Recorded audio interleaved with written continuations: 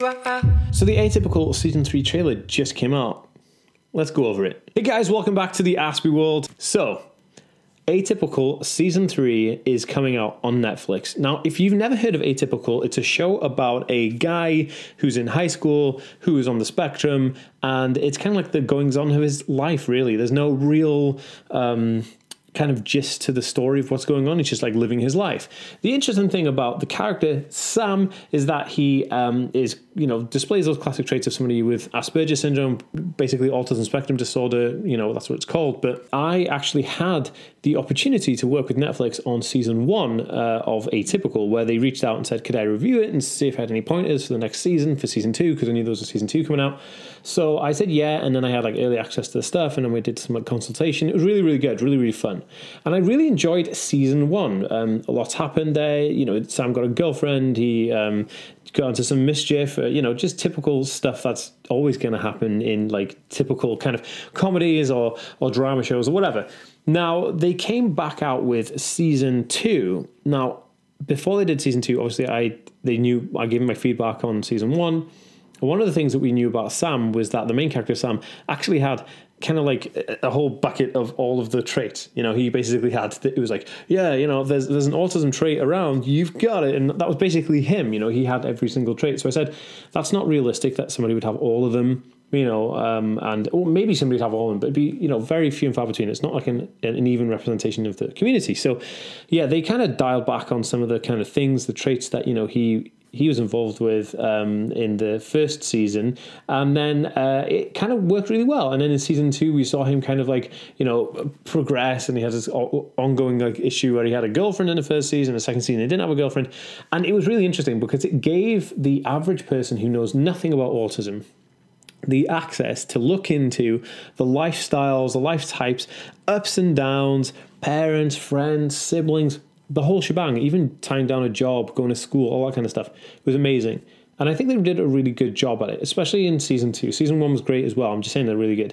So season 3 is coming out. I'm not entirely sure when season 3 is coming out. Let me just check, see if it says a date in here. Okay. So season 3 is actually coming out on November the 1st on Netflix. It's a Netflix show, actually, so you can't get it on anything else. Now, when I was, coming across this show, I found it just amazing. And one of the things I found amazing about it was the fact that Atypical it's nice to see a show about autism that doesn't directly mock it or give it kind of some unlicensed credibility. Like The Big Bang Theory with Sheldon Cooper, they're always kind of taking the mick out of him, and then there's like another show, Abed from Community, they kind of like, it's all a bit jokey, there's no like real serious part of the condition, and they just kind of like smooth over the autism part. So whereas Atypical really goes in there and talks about autism, talks about like autism walks, the difficulties the kids having on the spectrum. Some more of the actors now in there on the spectrum, so they're showing like more diversity within the groups and stuff. And he goes to peer groups in the second season. It's all really, really good. So with this third season, I'm glad they're doing it, because one of the things that I was worried about was that they were going to cancel it, and then again we just have to fight for more shows that would actually show more about autism again and again, and just really try and find that niche, I guess, for people to see it.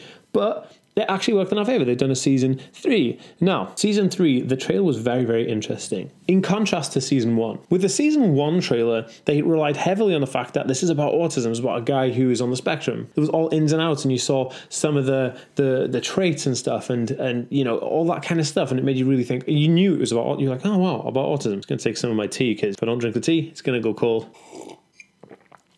Oh, it's a good blend. See, green tea is my thing, guys. Green tea is just so good. I love it. Okay, moving on.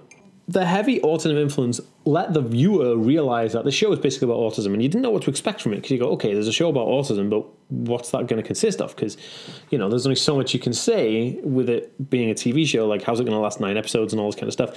So, in the season 3 trailer, it's really, really good how they've done it. It kind of shows the more kind of growing up, going to college, going to want to be in like dorm rooms in college. Sam is kind of going to college now. He's leaving high school and he's becoming more independent, and that he's going to have to rely on other things, like can't rely on his mum or his best friend back at home, and those kind of things. And it looks really, really interesting. But again, you don't know that he's on the spectrum unless you already know and you've seen season 1 and 2. So that was very, very interesting. They don't just show any of it, like the traits or any kind of autism mishaps, if you will. But one of the most fascinating things is that he does mention the spectrum in it. He's sitting in on like a board of different kids, and they're about to take an exam or something. He says 4 out of 5 people on the spectrum don't graduate from college, which is amazing, because that's a ridiculous low number, and it's horrible to think about, but it's good that they're addressing it. This is what this show does. I feel like it addresses the politics of autism, and without diving too far into it. A lot of people kind of say, oh, well, here we go, white male, teenage, typical autism image, it's not fair representation. But then again, they've chosen to talk about a young boy in this one, or a young man in this one, whereas in Sesame Street there's a young girl, so it just depends on the creators. I don't think there's anything sinister there, and I think we have to remember that as well.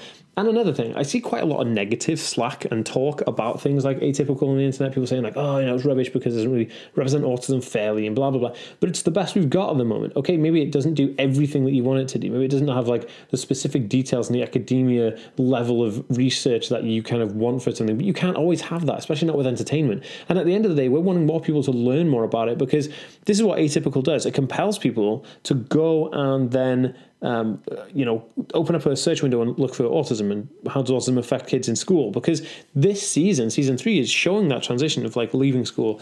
Parents have had divorce issues or kind of separation issues, so how's he dealing with that at home? And his sister's got emotional and relationship issues going on and stuff. How is he going to relate to that, and how is he going to show that camaraderie between him and his friends and things like that? And I find that fascinating, because people want to know how would a person with an autism spectrum condition kind of relate to that. But that is the only time, like I was saying about the graduating college, is the only time he mentions people on the spectrum, but he doesn't say myself. It doesn't say hey, I'm on the spectrum, and people on the spectrum, have a really low number of passing out of college.